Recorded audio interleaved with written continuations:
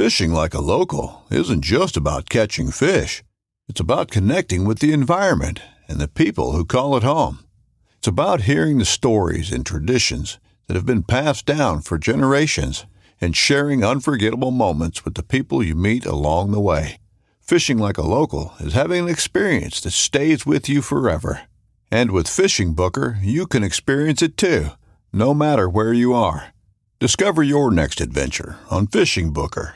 This upcoming concert season will be all about the boots, and Tecovas is your stop for the best in Western style. Tecovas has seasonal and limited edition offerings this spring and summer, including men's and women's boots, apparel, hats, bags, and more. All Tecovas boots are made by hand in a time-honored tradition with timeless styles that are always on trend. And Tecovas has first wear comfort with little to no break-in period. It's hard to find this level of comfort paired with this level of style. Stop by your local Tecovas store, have a complimentary drink or two, that's WCB style, and shop new styles. The smell of fresh leather and friendly staff are at your service. Many stores even have leather custom branding to make your boots truly personalized. And with regular live music and events, there's no in-store experience like it. If you can't make it into a store, just visit tecovas.com. That's TECOVAS.com.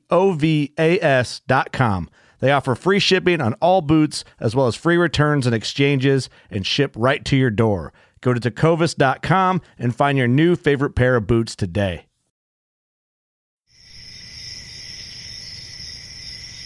From the Palmetto Swamps to the Piney Woods to the Oak Flats, you're listening to the Louisiana Bowhunter Podcast.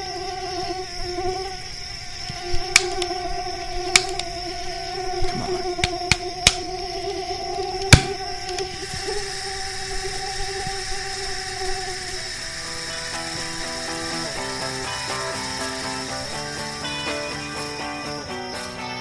Hey guys, welcome to this week's episode of the Louisiana Bowhunter Podcast. This week we sat down with Betsy Dutoit, who is a biologist with the National Wild Turkey Federation, Louisiana Department of Wildlife and Fisheries, and the U.S. Forestry Service. So she's split three ways and has deliverables for all three departments. But one of them, which is a really cool story, is her involvement in the deer program for Tensas National Wildlife Refuge. But before we get started, we need to say a big thank you to our two sponsors. First up is Steve German's Taxidermy Art in Westlake, Louisiana, one of the absolute best taxidermists in the state, and the only one that's made it easier for you to transport your deer back into Louisiana by having a separate drop-off point in Orange, Texas for you to drop off your deer so you don't have to cape it out. And secondly is Cousins Smokehouse. Big Louisiana company, growing by the day. They're in over 400 shops so far, and in every grocery store, archery shop, and gas station that I can remember stopping in the last 3 to 6 months. They're the home of the original pork jerky, some of the most flavorful and delicious and tender jerky you've ever had. So definitely something you want to be carrying in your hunting bag this season. So a huge shout out to them, and with that being said, let's get on to this week's episode. All right, we're here with Betsy Dutoit from Northeast Louisiana. You live up in Delhi, and you are originally from Pennsylvania. I am. Right? Yes. So you live here for, how long have you been in Louisiana then? About 5 years now.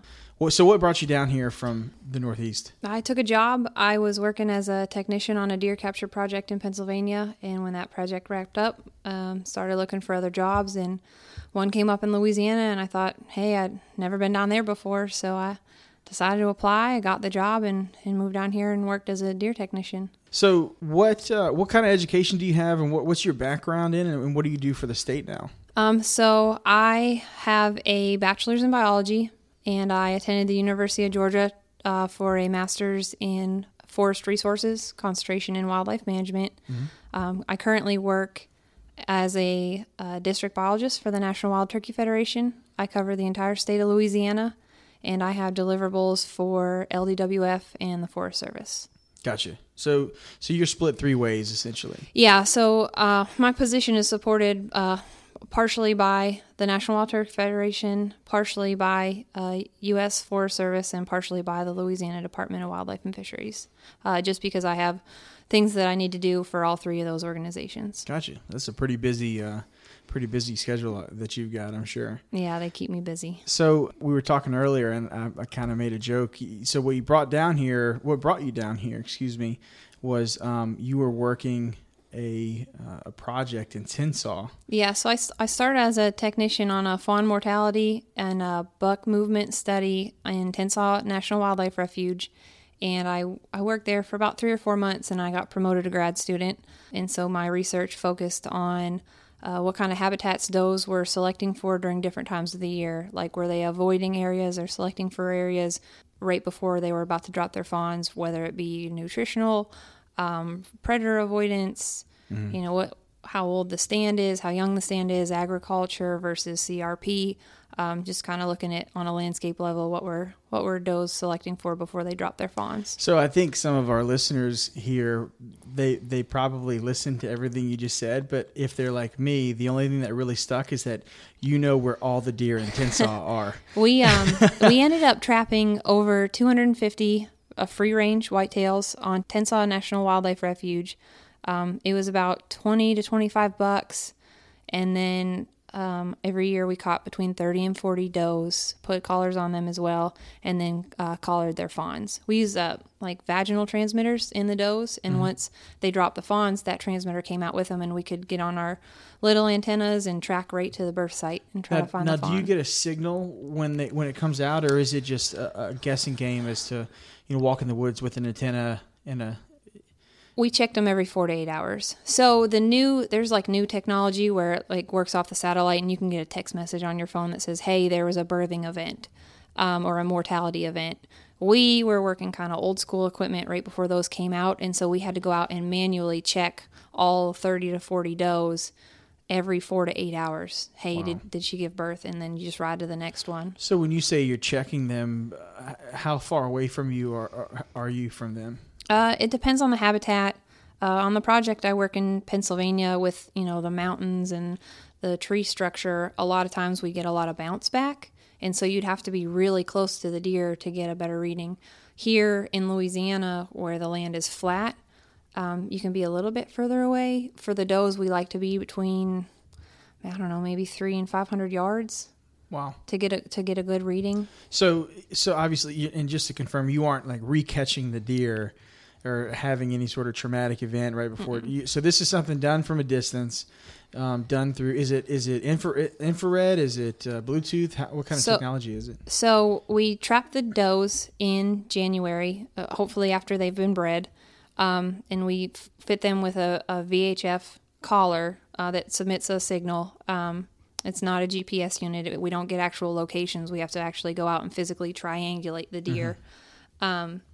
And then again with the vaginal transmitters, so those work off temperature. So while they're inside the doe, obviously they're a higher temperature. When they're expelled with the fawn, they drop down. I think the limit was 87 degrees. Once they get below that, then they start emitting a faster beep signal. Wow.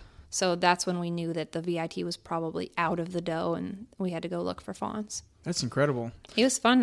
250 deer I got to put my hands on the refuge. That's crazy. Yeah, that is crazy. So tell me a little bit about these collars and the type of information that you've gathered from them in that whole program. Was it a success? Yeah, so there were 3 different studies going on. The buck study, which everybody, typically puts a lot of attention on, is how are bucks moving during the rut, and is it different during the year? And we try to categorize these bucks into how are they behaving? When the rut kicks in, are they moving more? Are they moving less? A lot of people talk about the October lull. Is that a thing where bucks kind of are in the lockdown phase? And all of our deer did something different. All the bucks, some moved more, some moved less. We kind of chalked it up to they each have their own personalities, and they might have different does available. They might have different,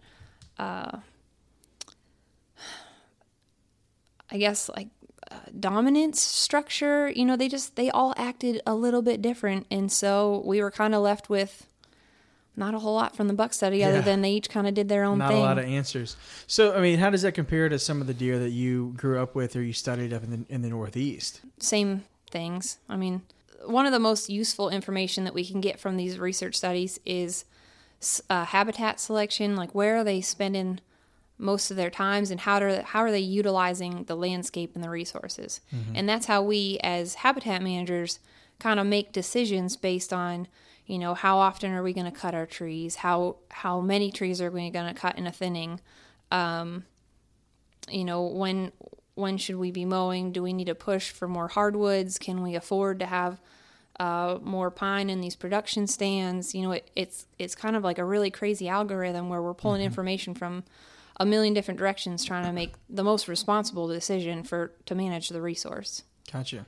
So when you're managing a population in an entire piece of property, what do you think is the biggest cause for maybe a decline in population? Is it hunting pressure? Is it hunting at night, illegal activity? Is it predatorial activity?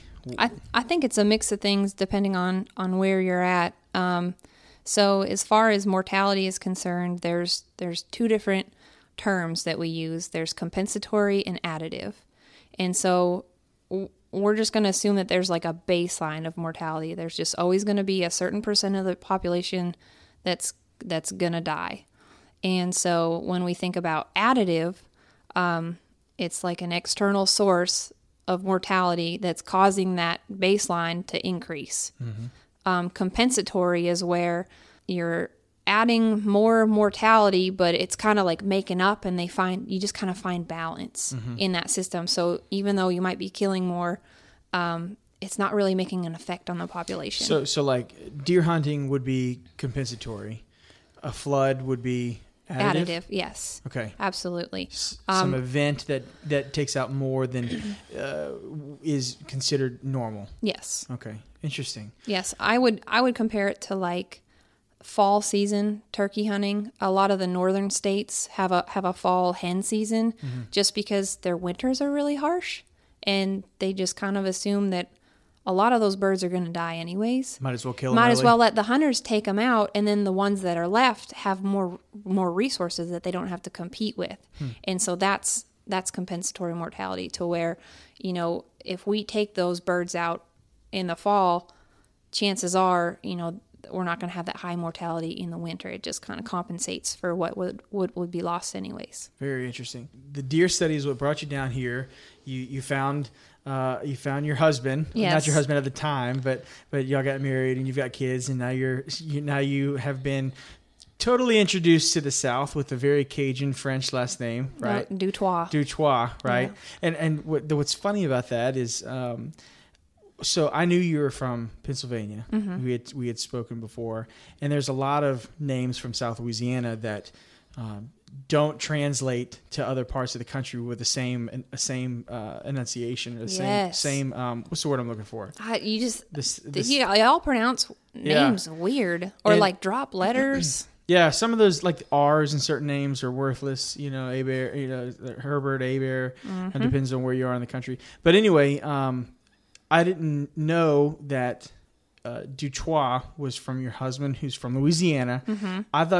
I actually, in my head, thought you were Dutoit because other areas in the country that I've been, there isn't that phoneticism type of spin to it. And then I think you told me, your husband's born and raised South Louisiana or Louisiana. I was like, oh, it's Dutoit. Yeah. I gave you all the credit back that I didn't give you at first, So you moved down to South Louisiana. You got you a Kunas last name, right? And now you're just fully immersed. Oh, I can fry chicken like you wouldn't believe.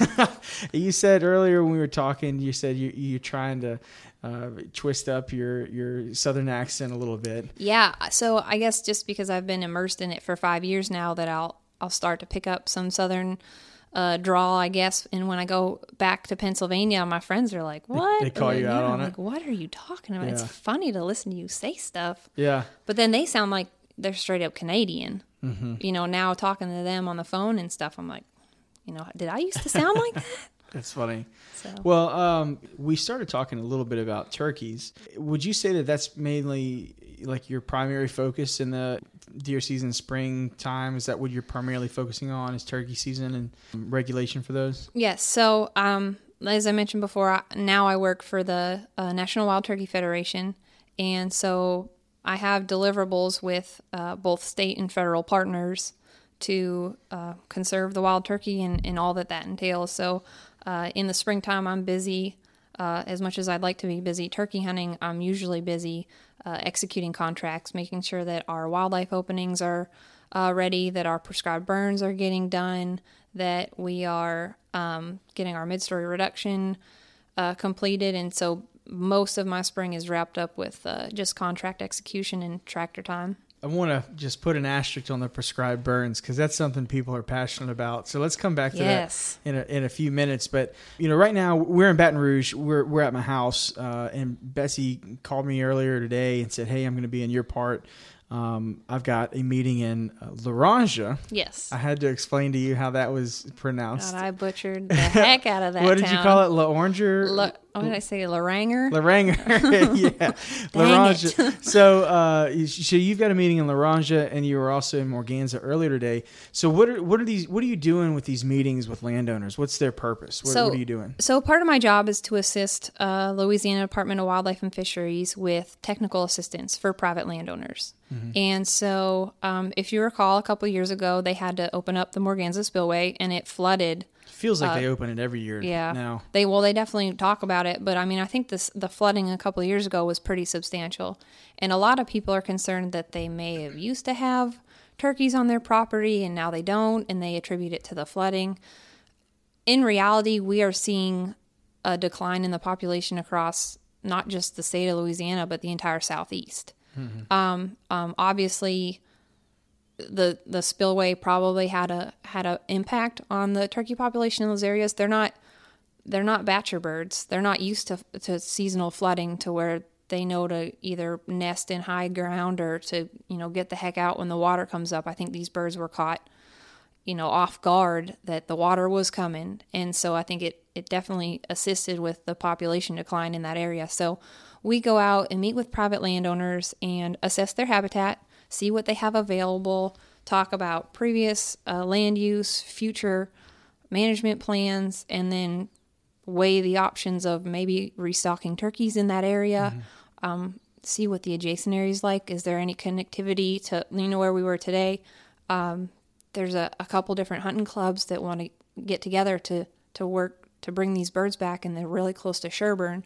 And so if we can get these private lands on board and then we have that public land available, there might be an opportunity to bring that population back. So restocking or reintroducing birds into an area is the only way to do that through y'all? No, so it's not through the Turkey Federation. It's through the Louisiana Department of Wildlife and Fisheries. We're just, assisting with those operations. But I think that people have this false sense of what the population should be like, because when we were doing these restocking efforts in the late 90s and early 2000s, the birds took off. Like, they did great. They were reproducing. We had a lot of dry seasons. We had a lot of nest success, and the population was really high, and people were whacking them like left and right. People were having great seasons. And so I think that was a false sense of where the population can be, and people got hung up on that, and they tend to remember the good times. Mm-hmm. And now we're in the bad times. I guess carrying capacity should be somewhere in the middle of that. I definitely think it's higher than where we are now, but I also think it's lower than what it used to be. Well, would you say that it was kind of artificially inflated back then? Yes. Yeah. Just, when it's like we were stocking a pond, and fishing behind the truck, dropping the fish. Yeah, exactly. It's just, you get a false sense of what the population's like, and it's really exciting, and you want it to be like that all the time. It's not real. It's not realistic. That brings up another point that's interesting, is that hunters, we all have a lack of self-awareness for the best practices for the entire population, or maybe the entire state of hunters or birds or deer or whatever. And we all seem to come up with our feelings of it based on our own successes. Yes. Okay. And I know that I might be sounding very obvious when I say this, but the reality is that maybe, like you said, there is a balance point between where we are now, which we are very low now. I'm not a huge turkey fanatic, but hunter efforts are not being as rewarded as they were 10, 15, 20 years ago. But at the same time, getting back up to that level, like maybe that isn't sustainable. Obviously, actually, it's obvious that it wasn't. Right. Because I can guarantee you that the hunters didn't kill all the turkeys back down to our population now. There's other factors, for mortality rates and predators and things like that. Yes. Which that's going to be something we talk about later on, is going to be, the hog population. How speaking kind of openly about how that can be controlled, and it might just be a hypothetical, but some information about that. But what were the turkey numbers from this year? How many turkeys were killed in the state this year? I think it was 1,205. 1989. 1989. I think, and that was reported. So reported harvest this year was 1989. Mm-hmm. And that was 35 fewer birds than were harvested last year. And actually, if you look over like a 5-year period, it's the second highest it's been. Okay. But that's reported harvest. Yeah. We shared an article that you put out, or some information that you put out, because you run the National Wild Turkey Federation Louisiana Facebook page. Yes. And so you put out a lot of data on the harvest reports of this year. How do you come up with a number of unreported kills versus reported? I know a lot of people ask about that. So in Louisiana, since 2009, there's been a mandatory reporting system. So after you kill your bird, you have 72 hours to call it in. And so utilizing that information, we get our reported harvest numbers. At the end of the year, LDWF sends out a mail-in survey, and sometimes it comes in the paper mail. I think some people get theirs email. And it's just a series of questions about the success of your season. What have you seen? What have you heard? What have you harvested? It's basically like a long version of the HIP certification. Mm-hmm.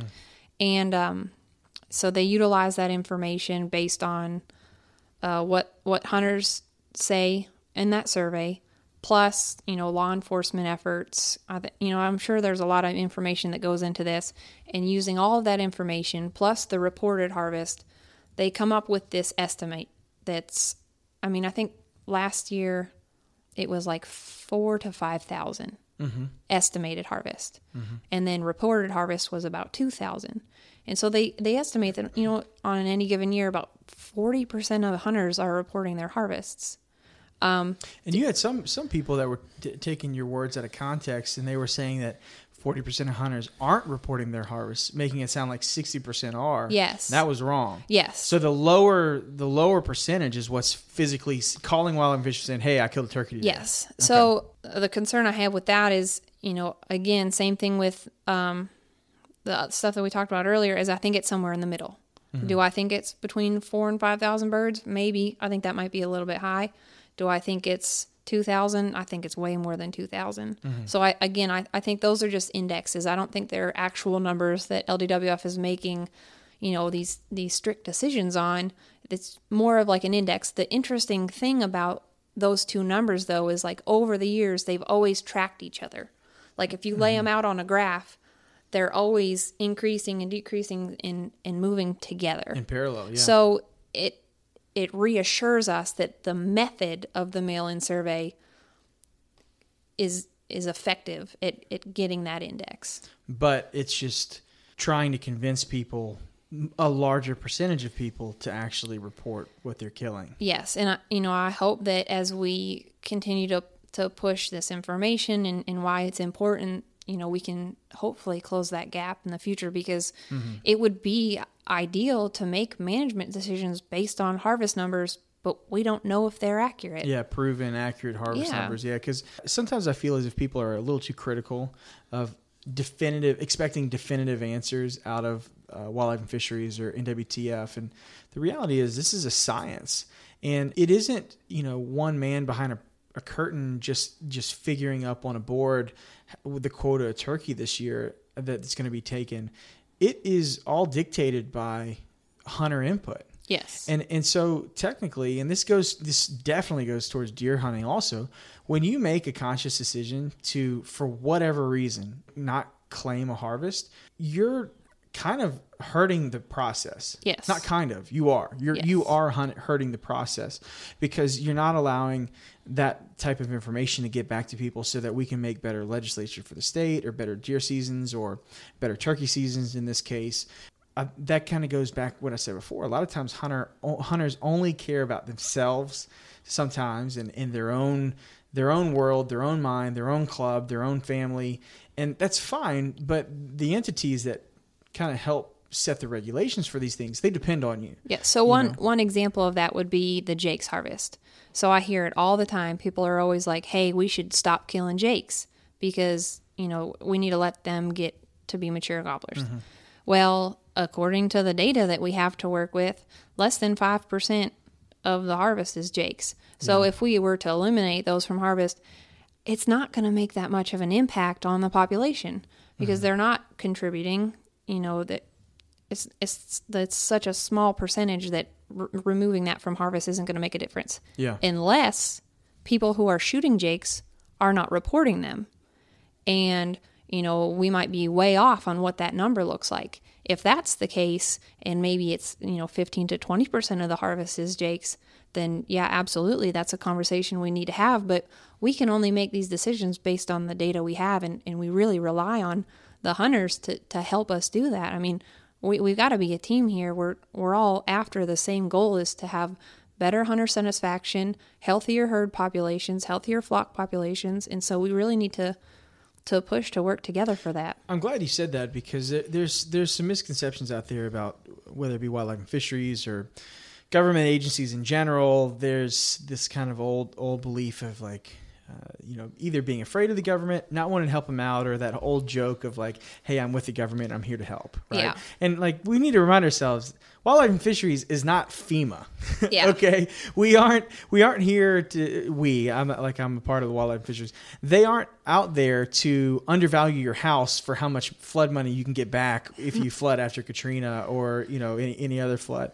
These entities exist. They 24 hours a day, every day out of the year, they're out there trying to somehow improve wildlife populations for hunters. Right. Like I didn't go to school for 8 years because I don't enjoy hunting. I love hunting. I love being outdoors. I love the challenge of managing timber and wildlife. I do it because I love it. I do it because I want my son and my daughter to grow up hunting. Mm-hmm. I had an awesome time growing up hunting with my dad. The memories that I have made doing that are just so valuable to me, and I want my kids to be able to experience that. Do you think that there's some belief out there that for some illogical reason a government agency would want to suppress hunting? I can't imagine. The LDWF works pretty much completely off of license sales. Mm-hmm. And so if we don't have happy hunters and hunters aren't buying licenses, the entire system crashes. Same goes for the deer and the CWD. Like the deer make the money. And so I hate to get spun off into CWD right now, but if this disease poses a serious... Keep going. If this disease poses a serious threat to the deer population, we are at serious risk of losing a majority of our funding to manage all of our public lands. Yeah.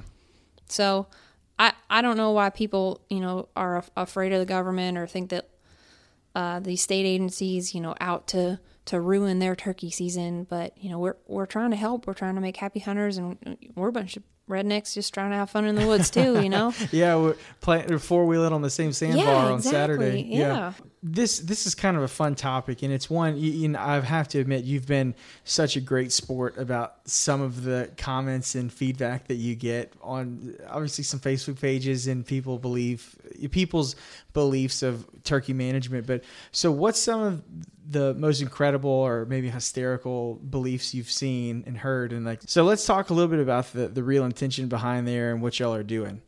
So there's been a lot of concern that the public has had that the Forest Service and I guess state agencies across the Southeast are burning up individual turkey nests. Like setting individual turkeys on fire.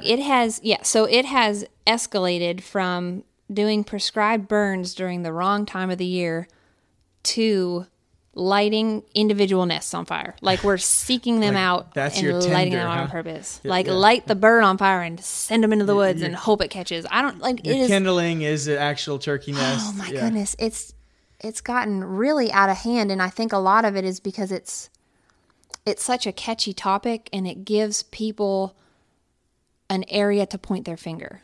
Yeah. Even though they're kind of ignoring the logic of it, and the benefits far outweigh the cost. I mean, people just are so attracted to the idea that we're burning up all the turkey nests, and that has got to be the number one reason for the decline. There have really been some really hysterical memes made out of this topic. I mean, people with turkeys running through the woods with fireballs on their back, and people shooting lit on fire turkeys out of flamethrowers. It's become a pretty good joke. I saw it somewhere in, I want to say Florida, but I don't know if that's right, that there was like a marsh burning, and they're like, can you believe that they're burning during turtle nesting season? And, making a joke about the turkeys. But I mean, it really has gotten out of hand. And I think that comes from a lot of lack of education. People don't understand the value of burning or the right. timing and the reason that we do it. And it, like I said, it's just like a sexy topic that's got to be it. It is easy to grab onto, and it is buzzworthy, and it's got some sensationalism attached to it. But in reality, so I'll just play devil's advocate here. How do you know that you aren't setting turkey nests on fire? So I won't say that we aren't. I'm sure that in some instances it happens. There's going to be a few casualties. On the Kisatchie, throughout the course of the different research projects, and LSU and UGA have done multiple studies on the Kisatchie, I think they had about 449, I think was the number, nests out. And they were looking at nest success in a highly pyritic landscape, so managed with fire. And of those 449 nests, none of them were lost directly due to fire. Zero. 2 of them were exposed to fire, to where the fire had come over the nest. Low intensity burn. On one, the hen flushed, came back, re-incubated. The other one, the hen stayed hunkered down. She was in like a thicket, and the fire didn't go like into the thicket. Once it gets into some of those spots, it just won't carry. And so she just stayed hunkered down on the nest, and the fire went around her. She stayed down, hatched out her clutch. So how do you check these? You say you monitor nests. I saw one of my favorite comments was like, are you sitting there the whole time? Or, do you have people sitting on each nest watching the turkey sit? So I would imagine you set a place on fire. It burns, it runs its course, and then you just walk back through and check them? Yes. So the hens are wearing GPS units. They're like little backpacks. They're, maybe as big as your thumb. And they have like little straps on them, and we stick their wings through. And they're GPS units, so they actually give us a location. And so we can tell, if a hen leaves the area, if she's roosting, if she starts incubating a nest. And that's when we, start going in and from a distance, because we don't want to have any kind of observer impact on the nest. And observe the nest. And when a fire comes through, you go out there and see, like, is she still sitting on the nest? Did she abandon it? You wait a couple days. Is she sitting on it? You can just, bring your antenna out, or your, if it's a satellite capable GPS unit, you can just check your email and see if she stayed sitting on that nest. If she abandoned it, then we go in and say, oh, was this lost to fire? If she stays on it, then, chances are she's going to try to hatch that clutch. Not only do you know where all the deer in Tinsall are, but you're telling me where the majority of the turkeys in Kisatchie are also. Only on 3 of the districts. So, do you have any fear of being kidnapped and held for ransom for this type of information or anything? Not so much the turkeys. Definitely during deer season. My goodness, people were just wanting to know where those bucks were. That's funny. Well, yeah, that makes good sense. Well, you said. Y'all had some pretty impressive deer that were, maybe they weren't that impressive when you tagged them a few years ago, but they're still roaming out right now. Some of these deer are 5, 6, 7, 8 years old. Yes. So all of the deers got uniquely identified with ear tags, different numbers, different colors based on the years. And so we trapped adults from 2013 to 2015. And the target for deer for the buck study was mature deer. So we wanted to make sure that these bucks were at least 2.5 years old when we trapped them. So the majority of them were 3.5 or older, 4.5. Sometimes it's hard to age them when they're asleep, and I mean they're sedated, but you want to go stick your hand in a deer's mouth and get bit. Like, so we were pretty confident aging them on the hoof with a lot of practice, and then we would check their teeth while they were sedated and make a good estimate. And then now people are seeing these deer on game cameras, and judging by the ear tag, we can, we estimated that buck to be 3.5 in 2013. Well, here it is, 2018. Mm-hmm. So that buck's probably, 7-8 years old. That's incredible. It's awesome. So is there any sort of delicate information you can share with us about habits or patterns or what they did or what you were surprised by? Which tree they're hiding behind? Some cool facts about that study. I said every buck was different. They each behaved differently. We had one deer that would stay in the closed area, like the wildlife loop, right behind the headquarters for the majority of deer season. And in the spring, he took off like 12 miles to Timbuktu. I don't know what property he was on, but it was a private land tract north of the refuge. And he stayed there until about September, and then he came back to the closed area, and he did that 2 years in a row. So I don't know if he knew hunting season. 12 miles. Yeah. That far. So he had to cross the river 2 or 3 times. So he's like, oh man, hunting season's about to come in. Better go hide up in the sanctuary.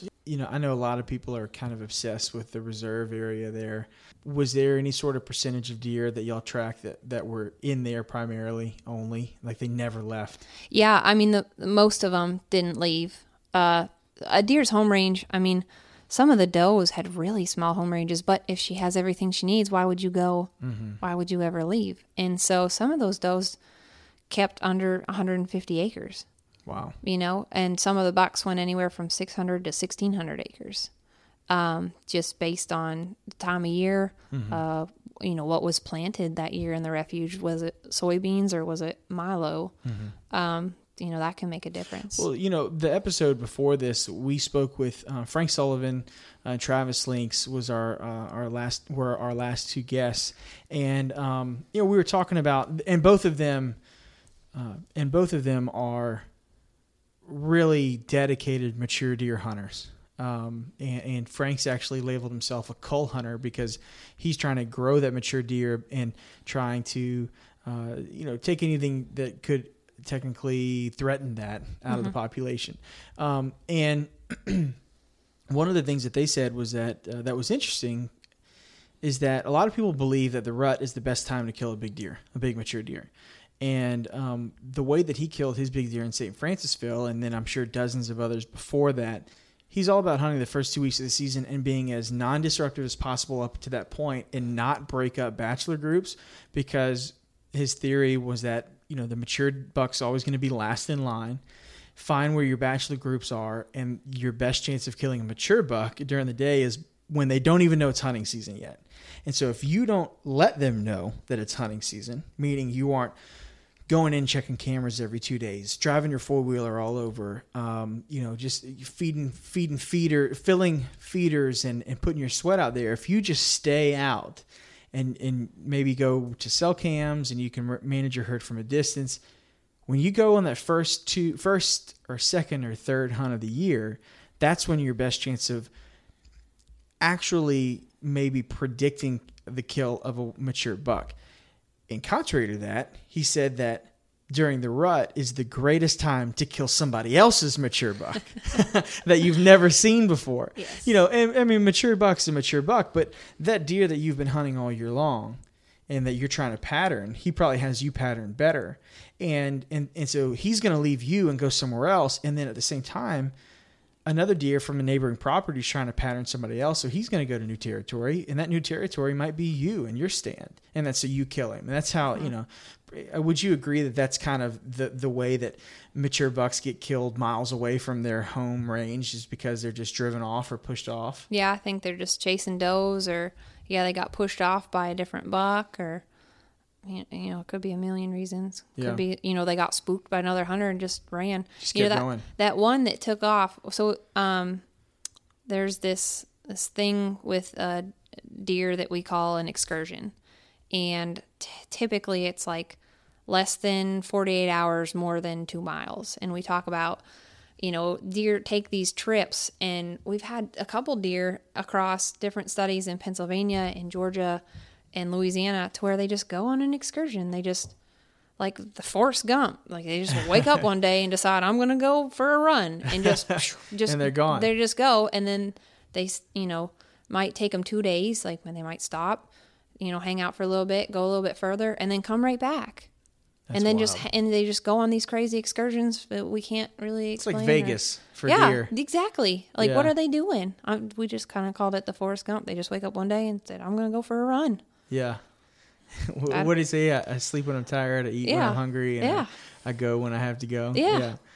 So let's transition into another topic. We talked about turkeys. We talked a lot about deer, and it's so cool talking to you because there's a lot of belief about deer that is kind of like just repeating the same bad information enough times and people start to believe it. Talking to you, this is all, regardless of your opinion, this is literally what you went to school for. This is your study. This is your occupation. This is what you wake up Monday through Friday and go out and do. It's cool to get the factual side of things versus I'm just going to come up with some off the top of my head, don't shoot your does because you won't have any deer for next year. Just things like that. You know what I mean? Where it's just like, it's this thing that we've heard so many times that we don't even question whether or not it's true, but it's just absolutely wrong. Yes. So science-based management is obviously something that's very, very important. We want to make sure that we're making responsible decisions as far as managing these populations. But it can be kind of a double-edged sword because, yes, it helps guide our management decisions. However, a lot of those peer-reviewed research topics are done on a temporal scale. So, like, they're happening during this certain time at this certain place while the forest is in these certain conditions. It's a snapshot. So if we were to redo that fawn survival study on Tensaw or the buck movement study now as compared to when we did it in 2013, we might get different answers because the forest, it's 5 years have come and gone, and the forest dynamics might have changed. There might have been like a catastrophic flooding event that changed something, or maybe a catastrophic fire, or maybe a really good dry spring to where all the fawns came up, or the research that we use is done on a certain time and place. So a lot of managers understand that. So we use the science, which I think is the most responsible way to make decisions, but we also have to kind of balance with, is that applicable here? And that's why there are so many studies done, or that's just repeated in different areas and different times and different conditions. And then we try to take all of those together and make a decision based on, all of this training that we've received and all of these studies that have been done. So those individual studies done in different parts of the state, that's one of the reasons why different WMAs have different rules or how can I say it? They have different regulations. Yes. Then, some WMAs, you might not be able to kill any does. Some WMAs might only be able to shoot one of your bucks out of 2 or technically 3 that you could kill a year. And so it is important to run these, as you said, repetitive research studies, but you're finding answers for different areas across the state. Yes. And Louisiana is such a massively diverse deer population. We have, from the deer reintroduction program in the 60s, we brought deer down from, was it Wisconsin? Wisconsin. Yeah. So those are the deer that kind of rut when? In October, November? The earlier rut. Yeah, that's just in their blood. Yeah, literally. So biologically, if a fawn is born during the first estrus cycle or earlier in the year, there's a good chance that she is going to come into estrus, earlier as well as opposed to a fawn that's born late. But it's also based on like years of flooding response. So these deer kind of synced up and it's not just deer, it's all the animals, synced up when to have their babies born in spring and summertime because they wanted their offspring to be big enough, come the flooding, to be able to survive. And so the ones that were born too early didn't make it. The ones that were born too late didn't make it. Yeah. And, we're kind of left with the ones in the middle. And then you've got a small population of the state. I think is really unique, like our marsh deer, and especially like our Avery Island population. Those are rutting in July, like right now. Yeah, it's crazy. And up in where I live in Northeast Louisiana, usually that week between Christmas and New Year's is our hot rut time. So, yeah, Baton Rouge, and we're all Area 6, so we're all right around the, December 25th to maybe the first, second week in January. It's usually our window. And then, I mean, who knows? Louisiana doesn't necessarily have like a hard onset rut the way we might in the Midwest, where it's like take off work. You don't miss any time in the woods. I mean, I've heard the word trickle rut used hundreds of times, where there's a little bit of chasing, a little bit of movement, but it isn't this like all out sprint for 2 straight weeks. I think it's pretty scattered between, a couple of months across the state, maybe late November to mid-January. Was that a unique part of Louisiana that you picked up on? I mean, hunting in Louisiana was a lot different than what I grew up with. So, in Pennsylvania, our season is like 2 weeks. We have a 2-week gun season. That's it. And we always had school off, that Monday. There was no school because nobody went. So it was just like a reserved holiday, first day of buck season. And no hunting on Sundays.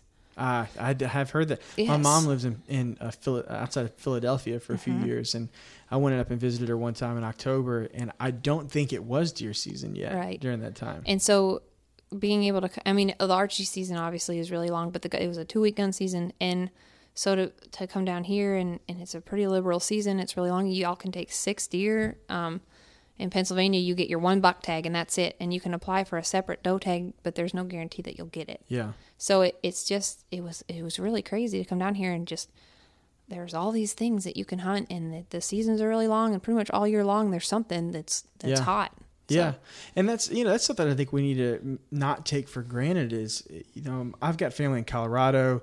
I've been out the western side of the U.S. a lot, and especially with social media these days, you can really very easily get in tune with the other types of hunting seasons that other people have. And the thing I keep reminding myself on is like, we've got it good. We really do.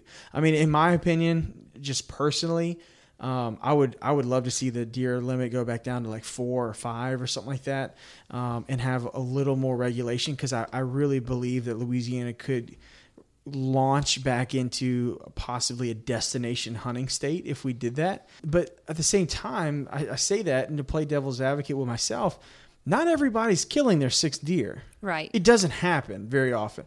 Now, I've done it. People I know have done it, but you really have to devote a lot of time, especially in how thick our woods are, to get close to deer, 6 separate occasions, especially with a bow, in order to fill all your tags.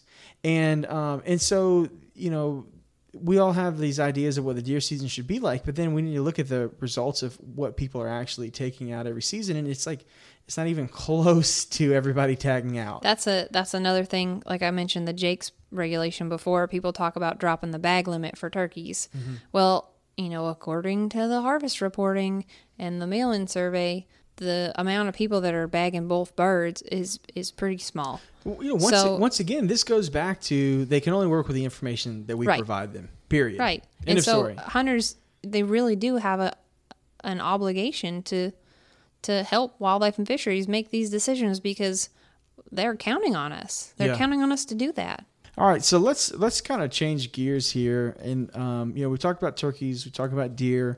You and I spoke a few weeks ago about hogs and our hog epidemic, problem, disease, or what do we want to call it? I mean, that's what they are. They're like walking cancer, pretty much. I think that was triggered by like a House bill that came through. It was a House bill out of Livingston Parish. I don't remember the gentleman's name, but it was pushed through, and the problem that we had with it, and there were a lot of people up in arms about it, and it was kind of like you and the turkey burning thing. You kind of have to laugh at that. Yeah. This was something I had to laugh at, was that some of the words that I wrote in the article were forcefully taken out of context. Like some of the screenshots that people shared, they would actually blot out the second sentence because you couldn't be as mad if you read both of them together. You just wanted to pinpoint the one where I said something. I don't even remember what I said, but anyway, it was something that hogs are something people are passionate about on both sides of things. But the House bill, if I had to summarize it, is imploring wildlife and fisheries to be more open-minded about other effective ways to control hogs. Yes. And let me clarify something. I'm all for that. I want every hog to die. In a perfect world, I would love to never again in my life or anybody else's life, when you hear coming at you down the trail, that you think it's an 8-point or 12-point walking behind you and it's a piglet or it's a 180-pound boar. And then in addition to that, stop tearing up the roads, stop tearing up the woods, stop pushing deer out of areas, all of the destruction that they do. So we're in support of eradicating hogs. Yes. And that's a very firm stance that I have and Louisiana Bowhunter has. We want all hogs to die. The problem with the bill is that it implored wildlife and fisheries to increase opportunity for hunters to assist with the eradication of hogs. Correct. And very vague. Yes, very vague, and it can definitely be interpreted, a million different ways, and that was where the concern came. Yeah, it was a slippery slope.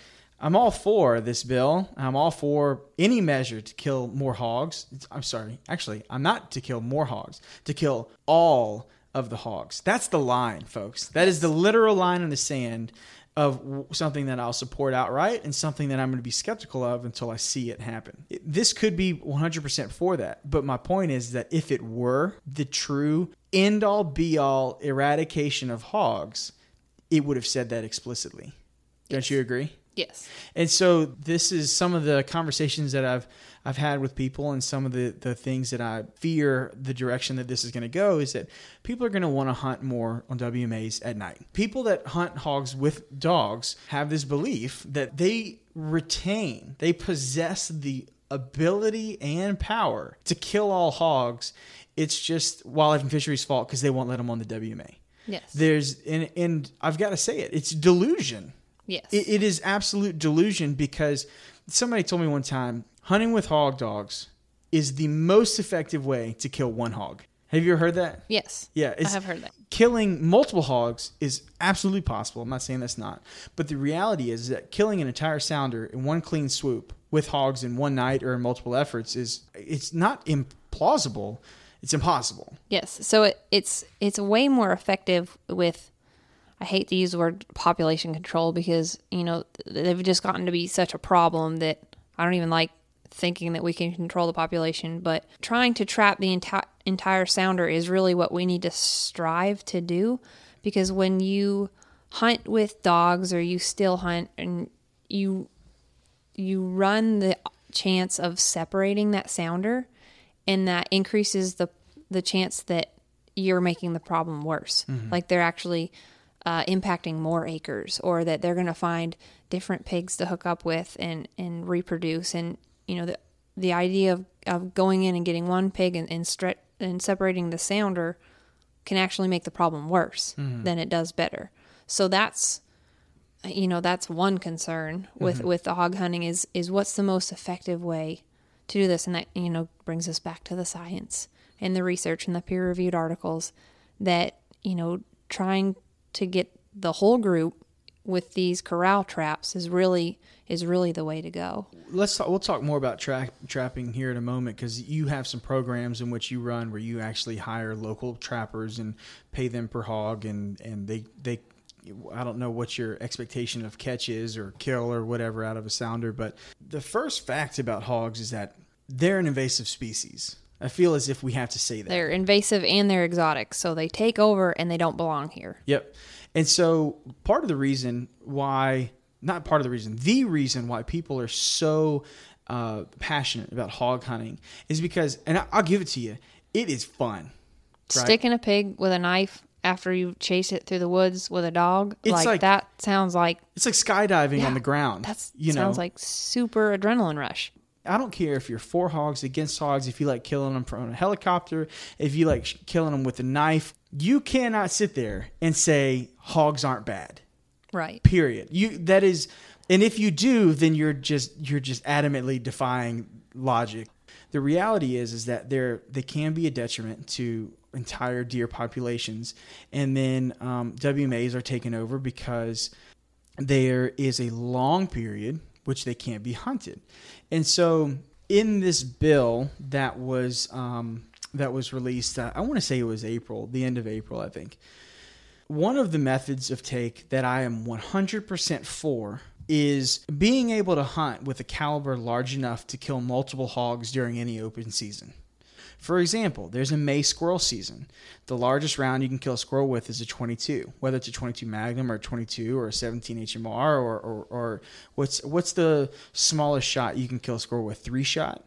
I think, yeah, it's 3-shot is legal because my friend Dennis Jenkins and his wife had the same question earlier during bow season. A hog is going to laugh at 3-shot.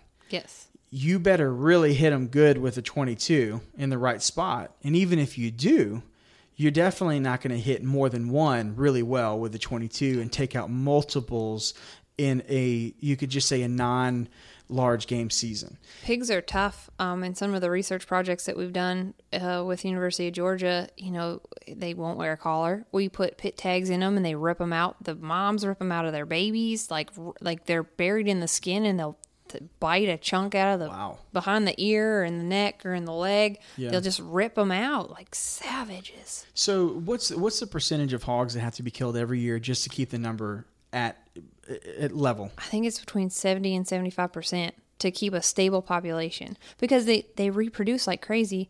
They can have 2 litters a year, usually 6 in a litter.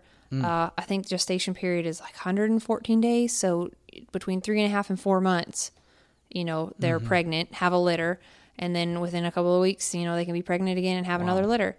And so they just, reproduce like exponentially. Yeah, like rabbits. And so to keep the population stable, you have to kill, I think it's 75%. So this is back to the whole point of why I wanted to have this conversation is effective measures of either sustaining our population now or making it smaller. Okay. Yes. And so it's been proven scientifically, no matter what other way you like to shoot them, like I said, whether it's for a helicopter, with a dog, whether you teach your cats on leashes to chase hogs and kill them, the only way to kill multiple hogs at once is through trapping. Yes. And you told me that. Mm-hmm. And that isn't your opinion. Well, here's my concern with the bill and how it relates to hog eradication in Louisiana. People want to be hunting them year-round. Mm-hmm. That's obviously a concern to me because of brood rearing and fawn rearing. I don't need all those extra boots in the woods in May, June, July, and August. I just don't. So year-round hunting, I don't think that's an option. My second concern is these people that think that, if you just let me out in the woods, I know I could take care of them. Are there enough of those people that are dedicated enough to go out there and do that all the time that are going to make an actual impact on the population? Mm-hmm. Like, I know people are really going to be gung-ho. If they open it up, maybe from September 1 until March 1, just go out and whack them. Mm-hmm. And I think the first year, people are going to be nuts. They're going to be loving it, out there doing it. And I think participation is going to slowly peter off. Well, and a perfect parallel to that type of program is the Nutria-Tail program, the Nutria lottery or whatever it is. Oh gosh. Yeah. So I talked to her last month about this because I was looking for educating myself and making sure that I was kind of confirming my stance. The Nutria program is not working anymore. Well, here's the concern with the state paying hog hunters for a lottery. Yeah, well, not a lottery, but like a reward system. Yes. Yeah. So if they put a value on hogs, does that increase the desire to have pigs? Because now they're valuable, and now people can host hog hunts, and outfitters can sell hog hunts because people can come kill them on their property, and then they can take them to the state and get paid for them. So essentially, you get paid for a hog twice. Yeah. Like once for a hunter that wants to come kill them, and then the state pays you as well. So I think there's a lot of caution with the reward system, because if we put a value on these pigs, is that going to help get rid of them? Cause a whole nother problem. Yeah, and so there's a little bit of concern on whether or not that's really going to be effective. Well, and then on top of that, it's already pretty well known that there are some people that will catch hogs, cut their testicles off, let them go. And so if people are doing that already, there's no reward system whatsoever right now. Okay. Yes. And just so we're clear on this podcast, it is illegal in the state of Louisiana to transport a live hog. Yeah. So don't do that. Don't do that. But in addition to that, for fun's sake, let's say that the state wanted to introduce a lottery program, or not a lot. I got to stop saying that word. A reward program, payback on per animal, similar to the Nutria program. The real problem is that it would have to be a part of the pig that was it couldn't live without. So something like the heart or an organ of some sort, or the head or something like that. But the other problem is that there is the chance, and we're not accusing anybody of anything, but there's always a chance that you could buy a pig heart from a butcher shop for $5, $10, and then if there was a $30 reward, that's not a bad investment. You just go buy 100 hearts and sell them for $30 a piece to the state and say, yeah, I killed 100 hogs, and you made a nice chunk of change. Right. And so that isn't necessarily effective either for that reason. But the other issue is that the delusion, I really do think it is a delusion, that people believe that they can single-handedly have a massive top-level impact on hog population. And there's people, look, there's a guy, I can't remember his name right now. I haven't met him. I follow him on Instagram. I know his handle is 225 Fishing, and he's pro staff for Bowie Outfitters. And I do not remember his name. This dude kills the absolute shit out of some hogs. I'm talking like he kills hogs the way you and I wake up and go to work in the morning. And even though he might be killing between 5 and 40 hogs a night, he's only one person. Or he's only one team, or him and some other people. Now, if everyone could hunt like him, then maybe we would be open. But I don't think that everybody's on that level. That's not the majority. Right. That is people are doing it recreationally. Yep.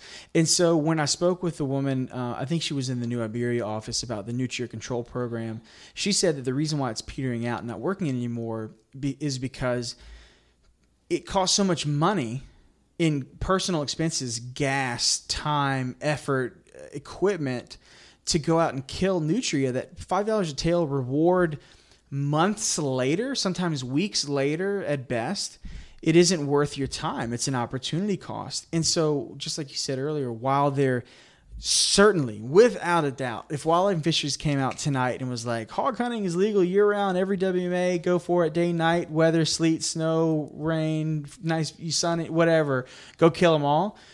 Oh, my God. I mean, there would not be a bullet left on the shelf. Yep. But the reality is a couple months later, participation would peter out, normalize massively. Yes. And you would still have some people that were still gung-ho about it, but even then that isn't sustainable. When I say sustainable, I mean this might take years of consistent effort.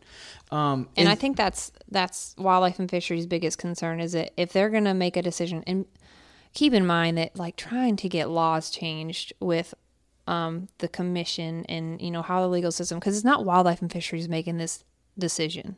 They're just a consulting entity. It's essentially up to the commission to make these decisions. But trying to get these laws to pass, it's really hard sometimes. And they just want to make sure that they're making a sound decision, like an effective change. Because why would you waste all that effort changing the law if it's not going to be the most effective way? Yeah. But I want to touch on something that you said about, people being gung-ho. I just get nervous about all those boots in the woods and the kind of impact that that's going to make to these animals that are not used to all of this traffic during these different times of year. And, come like that buck in Tensas, like he knew it was hunting season, time to get back to the closed area. Yeah. So I think, animals pick up on, the orange army. And I think if people just start flooding the woods like crazy, who knows how that would disrupt the system. I don't want to say, I don't want to say that it would be negative effect because, I'm not trying to demonize people that like to recreationally chase hogs or shoot them with night vision or whatever means you like to do it. That's an activity. It's legal. But the thing that I needed to set straight is that it isn't possible for people, no matter how bad you want to kill all the hogs, it isn't possible to through very manual one by one methods. The number of hogs versus enough time in the day is a mismatch. It isn't possible. Right.